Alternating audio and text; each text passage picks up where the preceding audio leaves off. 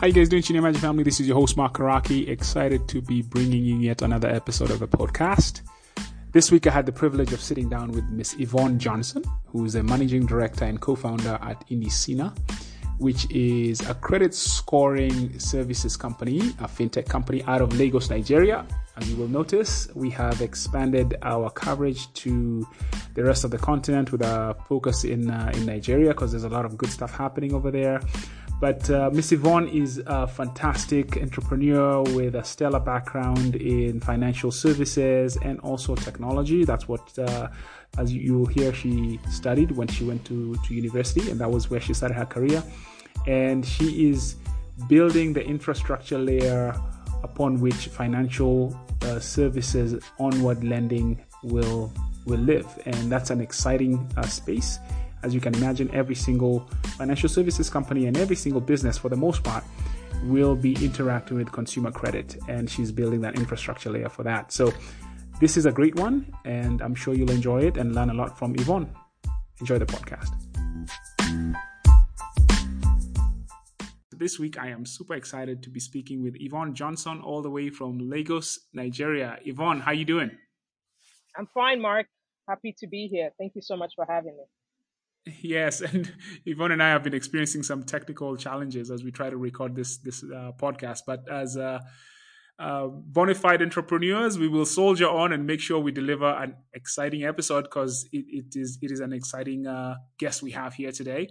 So Yvonne, glad to have you on the podcast. I'm really excited about the fact that we are expanding our recording to cover the continent, and I'm a huge fan of Lagos. I'm a huge fan of Nigeria, and a huge fan of Africa in general. What is most exciting is that you are a female founder, and I have I don't want to say a soft spot, but I'm a champion of female entrepreneurs and females in leadership, and I'll explain why if I get a chance. But why don't we start with your background? How did you end up where you are today? Education, career, and your founding journey. What was that about? Thank you, Mark, and thanks again for having me. Super, super excited to be here. So my name is Yvonne Johnson again. I am the MD and co-founder of Indicina. Indicina is a fintech, and what we do is we build API-driven credit infrastructure. What that does is that it helps players get up to market faster with digital financial services products, and we help them do that in a very data-driven manner.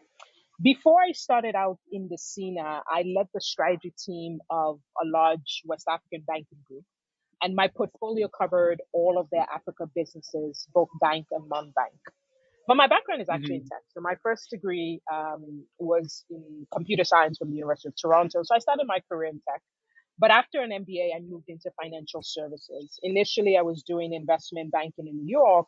And then I moved back home in 2009. I actually grew up in Lagos.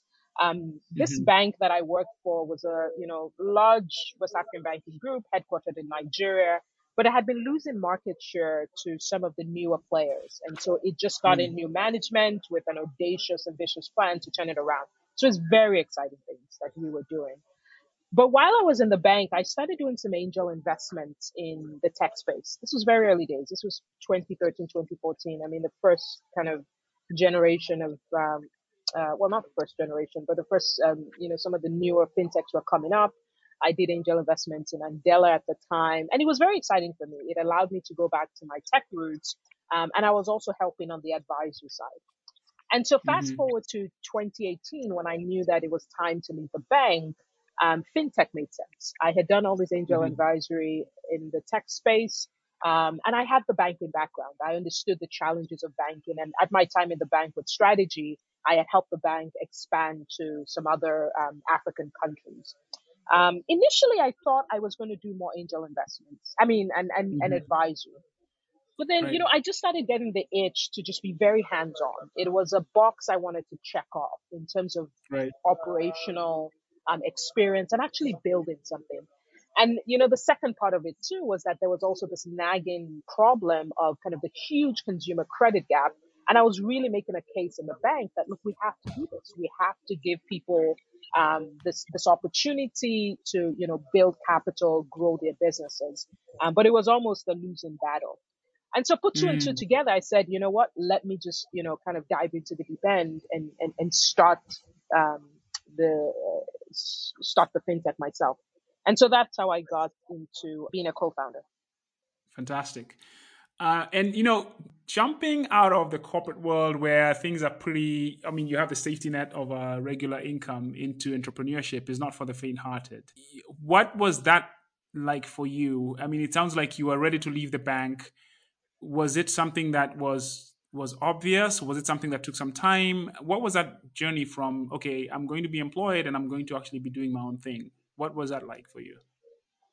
It's a good question, and I have to say there were trepidations. I'll give you a funny story. I left the bank February 2018. That was the official. That's the day I kind of stopped going into the building. I had actually told I had actually told my boss that I was leaving in Hmm. 2017, January 2017. Um, and so when I told him in January 2017, I said, okay, I don't know, it's a month or two's notice. But Mark, believe it or not, between myself and my trepidations and the bank also, wanting me to stay, I mean, it dragged on for a year. Right. But by the time we started to get to the end of 2017, it was clear that my time was up. I really wanted to leave. And Hmm. the idea for Indicina, most of the even the founding team I hadn't yet met, believe it or not. Um, Right. so it was just, look, I know I have to leave the bank. This chapter is done. But there was a lot of Mm, trepidation. I mean, I had strong domain knowledge. I had done angel investing, so I had context and, in some sense knew what to expect. But, you'll be surprised. I think startups, especially on the continent, because all of us are solving big challenges.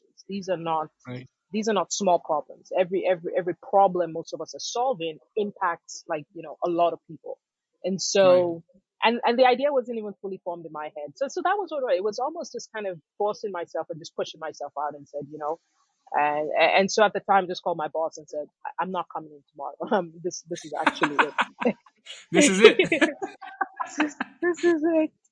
Amazing. And so you said you hadn't met your co-founders. The idea wasn't fully formed.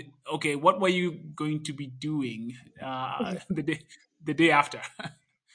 Good question. I mean, I think I woke up that day and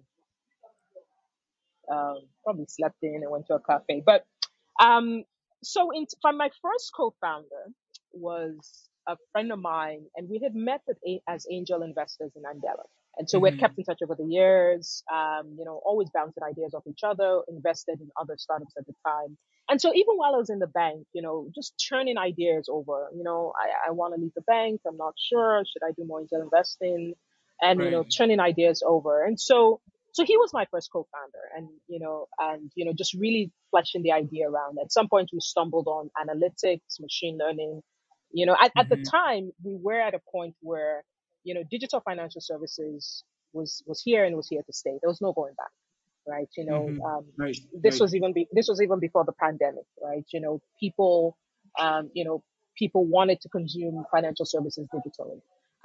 And so Hmm. for me, I said, okay, well, and because I had the technology background, I leaned on that. So machine learning and analytics, I started rumbling on it. I said, look, that would be kind of, the value add, because I was in the bank, I could see it that, with every interaction digitally, there's a ton of data that comes in. So by the time Hmm. again I walked out of the bank, kind of early 2018, it was myself, it was Yemi, my first co-founder, and we said, okay, we were going to do this. We were going to build credit infrastructure. We were not going to be a digital bank. We were not going to be a digital lender, but we were going to provide APIs to make lives easier for those players. So it was Hmm. me and Yemi. And then I have the technology background, but at the time I couldn't even remember, how to print F on the screen. So we needed a CTO. We needed a CTO. And because Your strength. It's that's a high level of self awareness, and maybe that's got to do with something that you being a female. Because I can see a lot of dudes who would have been in your position be like, yeah, I'm still going to be that guy. nah, But good for you. Yeah, no, I was very clear that okay. So that meant that we needed a CTO, and also because we were very clear that our secret sauce and our value add was going to be on the analytics side, we needed a chief data officer in terms of machine learning and whatnot. So the first few months, after I left the bank, again, it's me and Yemi. We're going through the idea in our head. I quickly Hmm. started focusing on the sales side and customer acquisition. Maybe Right. because my background in an MBA, there's something about just testing the idea and just kind of proving that look, this is actually a pain point for people.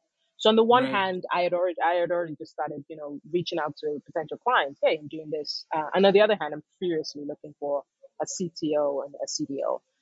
And of Right. course, it took a few months, but between referrals from good friends, eventually found a CTO and a CDO, and four of us are still kind of together today. Nice. That's awesome. And Yeah. so you clearly had the network in the banking industry, so that always helps to kind of get things moving Yes. faster, right? Correct. And Correct. so I guess if where are you guys right now in that journey? And maybe I would ask more pointed question.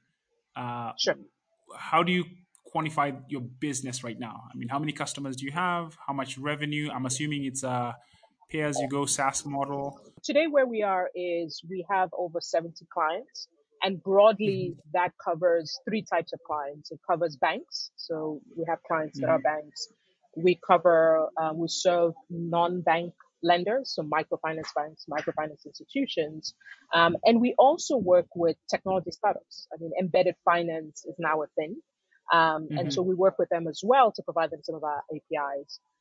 We have also raised funding. I mean, beyond just kind of your first angel round, we've also raised pre-seed funding that includes institutional investors. And Hmm. now, in fact, I think in the last few months, we signed our first clients in Kenya. So we have significant traction in terms of clients that are using the product, and having raised funding.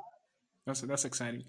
And so, talk about funding because that's always a big deal, right? Like, as you guys were starting, you guys were self funding, and how long did that continue for before you got some your first external injection of capital? Good question, and I feel like that's one of the biggest learnings when I speak to other people looking to be on this journey. Like I said, I had done angel investments. I've been on the other side, so I was plugged Right. into some of those networks, and those are the first people I leaned on for the first Hmm. funding round when I left the bank. And so we raised kind of a small angel round again, networks that I knew of. And that took us for a bit. I think the next pre-seed round where we started getting the institutionals was probably maybe I want to say maybe about 6 to 9 months later. Um, Hmm. and then along the line, we also got some grant funding from the Catalyst Fund, which is very exciting. But the That's cool. fundraising journey, it's an interesting one. I had, like I said, I'd done angel investments, I've been on the other side and whatnot. But it's an interesting challenge and an interesting beast, so to speak, right? Mhm. Yeah. In terms Mhm. of because you need funding, right? And Right. thankfully we have this venture capital model that really helps startups. I mean, for some startups, that's probably the only way they could get up and running. But it's Right. been an interesting journey in terms of kind of sourcing funding and demonstrating value, to venture capitalists and being able to do that successfully. Yeah, and that's a big one too. I mean, given that you already had networks, I guess one assumes that it was easier because they knew you. You are known quantity. You are died in the world. You are one of the number. What was that experience like? Was it a few phone calls and then people are like, "Yeah, Yvonne, I'll back you," or what was that experience of now being on the other side of actually raising money from your peers? Yeah, yeah. Um, you know, so I had spent the time in the bank. So, seen as a fintech, I had spent, some time in the bank, so I had deep domain knowledge in what we're doing. And then I had a Mm, technology background, so on paper, I know what I'm doing. Right. And I always tell people, when you speak to an investor, venture capital investor, and again, it always helps to be in their shoes. They've also gone to raise funding from LPs. They've also gone Hmm. to be able to convince somebody that they can deploy capital very well, right? And so they have Right. this pools of capital. They have a thesis. Of course, you're talking to investors that are interested in Nigeria, interested in fintech and whatnot. But the interesting thing with VC is that, when you're speaking to a VC, you need to convince this VC that whatever dollar that they're going to put into you, that you're going to have a massive outcome. It's Hmm. different in some sense from kind of private equity. It's different from debt, for example. Hmm. These Hmm. are investors that are taking a fair bit of risk, and they need to know that, there's going to be a massive outcome. And you Right. as a founder, of course, there's some trepidation, maybe you stammer during the calls, your pitch deck is not as polished, you don't say the right things. And sometimes these are short calls, right? Right. 10 Right. minutes sometimes when people make a decision. But I think for me, I quickly leaned back to my strength. I needed the capital for sure, right? And I knew the people that Hmm. could connect me, right? Oh, okay, I hear X and what Mark VC is like fintech in Nigeria. Can you introduce me to him? So I could get those meetings. But Right. I had to get to a point where I leaned on my strength and I was more confident when I was making these pitches. I know what I'm doing. Right. I worked in one of Right. the biggest banks in West Africa. I have the domain knowledge. If I say this is a big problem and this solution that I'm coming with, is a decent one, you can take a comfortable bet on me. And I Right. think that Right. really is, that really is a turning point, right? I mean, obviously with everything that we do, you have to come in with some confidence. You're dealing with unknowns. You're not sure. Definitely. You just have a theory. Right. It might be wrong or right. But for me, it was really to be able to say that lean on that confidence, project that confidence, let them see that. Hmm. Because let it, if they're going to reject you, let it not be that they were not convinced that you were the person to extract this maximum outcome for them. And it's still something I learned even till today. Right. Because the other thing too, one last point, the other thing too is that, with fundraising, I tell people you're going to get a lot of no's, right?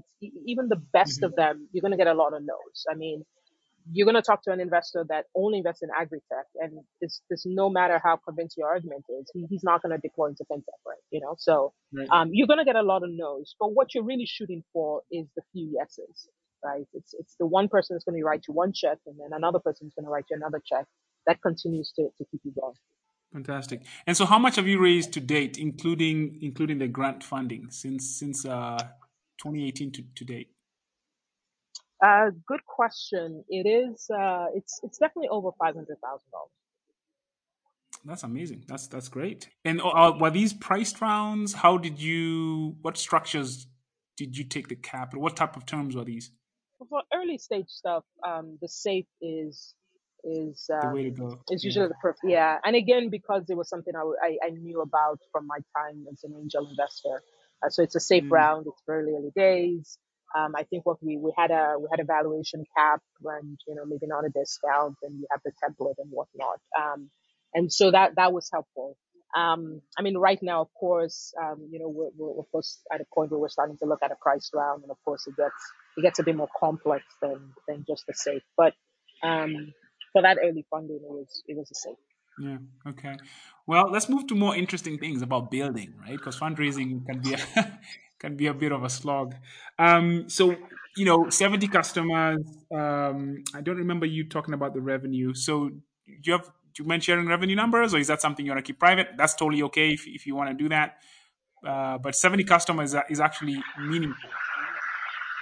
Yes, correct. I mean, yeah, no, we don't want to talk about revenue for now, but yeah, it is definitely meaningful. And one of the exciting things is the pace of that customer acquisition, because again, with startups, we always focus on whether it's fundraising and founders and whatnot.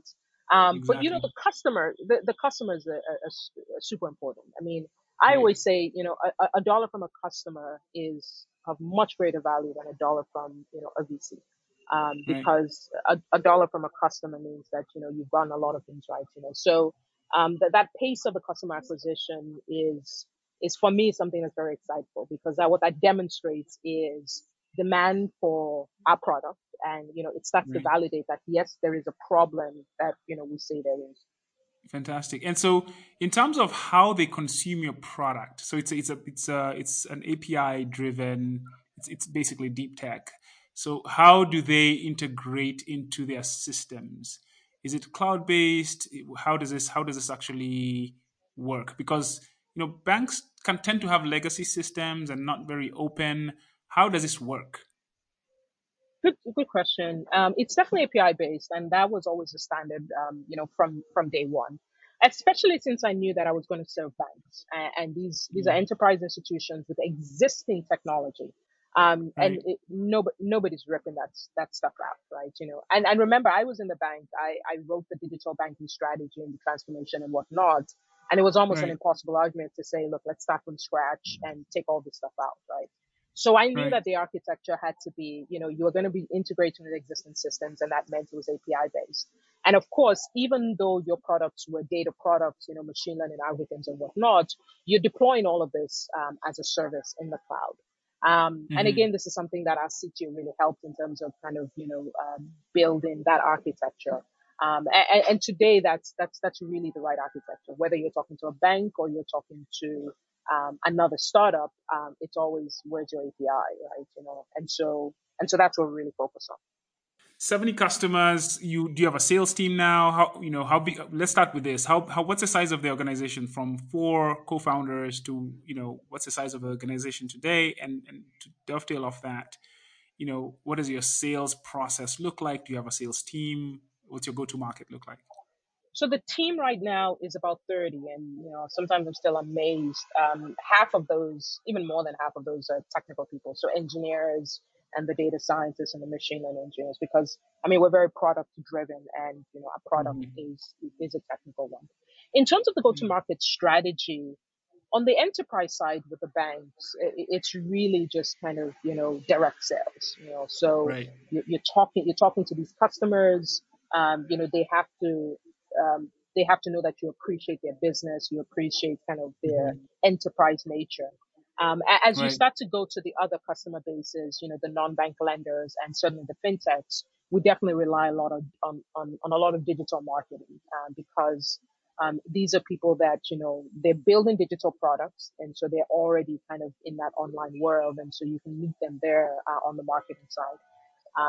But Hmm. this is a product, and because we're talking about kind of digitizing credit, it's a complex product. Your sales engine, of course, is really important. So I always make sure that we don't forget about kind of the direct sales, the relationships.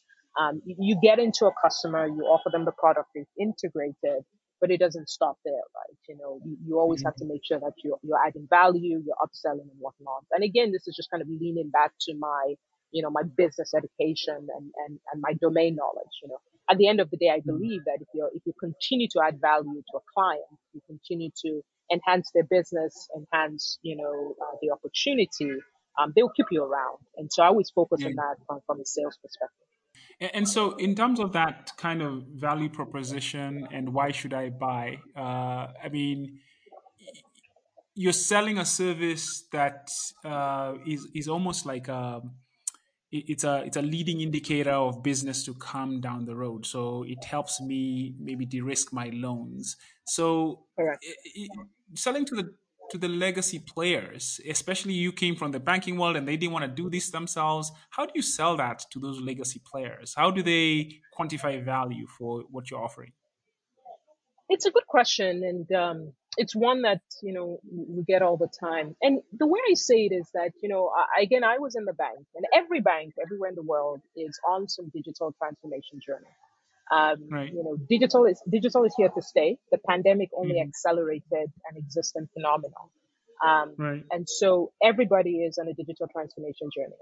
What that means for a bank is that you're digitizing products, you're digitizing customer journeys, you're digitizing back office operations. There's so much that you're doing. You cannot do it all yourself and still keep up with the pace of innovation, and some of the new competition, right? Competition for these banks looks different. There's fintech that's coming up, even the products that they've come to know, whether it's credit, it's a salary loan, it's an auto loan. Now you have things like buy now, pay later. It's like, what is that? Like, we've never Hmm. heard of that, Hmm. So there's a lot happening, and they have to keep up. And I saw it when I was on the inside. You can't do it all yourself. And so what has come to happen is that these players have realized that partnerships is one way to do it, one way to get speed, and also one way to infuse innovation into the organization, which is also something that you need. And so Mm, in going to, a bank, for example, and saying that, look, I can help you, with your digital portfolios and be smarter about it, right? And I can get you up and running faster. The other thing too, as well, is that without tools, it's not so much kind of taking somebody's job. It's just to say, I'm giving you better tools to do your job. I mean, Excel, mhm. is not it's not taking anybody's job, but Excel makes a financial analyst's job much easier. And Right. so when you approach it from those two angles, it's very clear that look, there's value that we can bring with our solutions. We can make you smarter, we can make you insightful, and we also can help you bring kind of innovation, which is now a given in this world that we're in. Yeah, makes a lot of sense. And now turn over to more organizational development stuff. So 30 people across the organization, starting with four in 2018. What's that been like in terms of building out the organization? What has driven your decisions for growth in terms of hiring, and how have you designed? And what's your culture like at the organization? Has that been intentional? What's that looking like? I always I always prioritize intellectual curiosity. The other thing too is that the industry that we're in, financial services, credit, is Mm, very technical. When you think about credit, Marcus come and ask me for $100, and I do all this analysis, and today I give him $100, right? And mhm, everything I mhm, have to do today is to be able to predict the market's going to pay me back $100 plus interest in 30 days or 60 days, right? right, So right, so it's very technical, and you're dealing with financial services very regulated. So from the right. onset, intellectual curiosity had to be important. Mhm, mhm, So this means that you know exactly what you're doing in terms of the technical field, right? Um, mhm, so that's definitely something. And of course, when we assemble the team, and these are very smart people. I mean, my CTO was, he was the lead engineer that built Conga Pay, and he'd worked in a mhm, bank, very strong guy. I mean, without even knowing it, I had two or three different people recommend him to me. Like, my mhm, chief data mhm, scientist is Latin American, and he's done this in so many different markets. I mean, I wake him up from sleep and he answers the most technical questions. So that was that was one thing. It was intellectual curiosity and making sure that you have very smart people that know what you're doing. The other thing right. too, as well, it's also a culture where, I always prioritize growth in somebody's career. And Mhm, what that mhm, means is that you're gonna make a mistake. That's fine, right? And I'm gonna give you room to be able to do that, right? But the idea is that you're gonna learn from those mistakes. You're gonna become better, and then you're also gonna translate that to your team. And so today, what that means is it's a culture of very smart people that are very intellectually curious, very, very good at what they do, and hopefully are really growing in the role.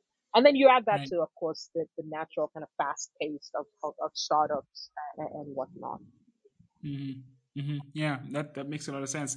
Just a final couple of questions for you here. We kind of zoom out a little bit and talk about the Lagos ecosystem, Nigeria ecosystem. There's been an inflection point, obviously, after Paystack and Flutterwave. How has that changed, Yvonne, in the last, I don't know, however you want to characterize it? What is different now than was before, and when did that flip happen? It's a very good question, and I like to say I'm part of that story. Andela showed the world that an African developer is good, Right, very good, good enough to build world class software. And so that was one point where it was, oh, you know, we're looking for developers, and these guys are pretty good. And then of right, course, once you have that exit, that's always a marquee event in any ecosystem. It's like, oh, I mean, I right. remember a tweet. I can't remember who said it, and it said, look, if you're a VC and you're not looking into Nigeria, I mean, what is it that Stripe sees that you're not seeing? And so when you put those two That's a good one. together, Yeah, when you put Right. those two together, it's like the talent is there, right? It's also a place that we can generate Mm. returns because, hey, look at an exit. And of course, you add the fact that, look, Africa in general, I mean, we're not solving small problems, right? These are huge problems. Right. We have the scale and whatnot. And so I think all of that together has really, really helped us in terms of our ecosystem. And then you add the larger issue of, you have a pandemic that has accelerated digitization. There's a ton more software that needs to be developed and whatnot. And then Right. infrastructure is easier. I mean, I would say that, while I was in the bank, I couldn't have started Indicina. There was just a lot of kind of base infrastructure and APIs that did not exist that I couldn't couple together. So I guess it's, Right. it's a series of fortunate events. And so we are where we are right now. You have a unicorn, right? You have $1 billion, startup coming out of a continent, So all of that together, Right. it means we're a serious player. This is a serious ecosystem to participate in. Yeah. And a final question for you, Yvonne. There's so much I would have loved to unpack with you, but maybe we can have a part two of this. For sure, for sure, for sure. What's the future of Indicina? The future of Indicina, good question. For me, if I take a step back, and it's something that you cannot have kind of a thriving economy without kind of a functioning consumer credit, ecosystem. Credit is not Right. bad. It fuels kind of economic inclusion and whatnot. And for me, it's to say that, if we can provide infrastructure that gives people a sense of comfort around, who they're going to offer credit to profitably, that's a massive outcome. And so for me, it's to say Hmm. that, we're starting in Nigeria. We of course started to branch into, other regions. Again, looking at East Africa, and then eventually also, our model and our products, it generally starts to make digital financial services products easier to get off the market. So for me, the future is really that Indicina is this infrastructure layer where the next generation of digital financial services products are being built on top of. Fantastic. Excited. Can't wait. I am excited to end on that note, and I will plug something here that will make sense to you. We are raising a venture fund, and one of our focus areas is exactly that. We say we want to look at infrastructure, entrepreneurs who are building infrastructure level solutions that whole industries can be built on top of. And in Africa, we want to focus on the infrastructure layer of the problem stack. And the fact that you're doing that, Yvonne, is so exciting. So really excited, enjoy talking to you. And we will definitely have a part two because there's so much more that we can unpack here. But I For enjoyed sure, for your sure. time. Yeah. Thank you so much, Mark. Thank you for having me.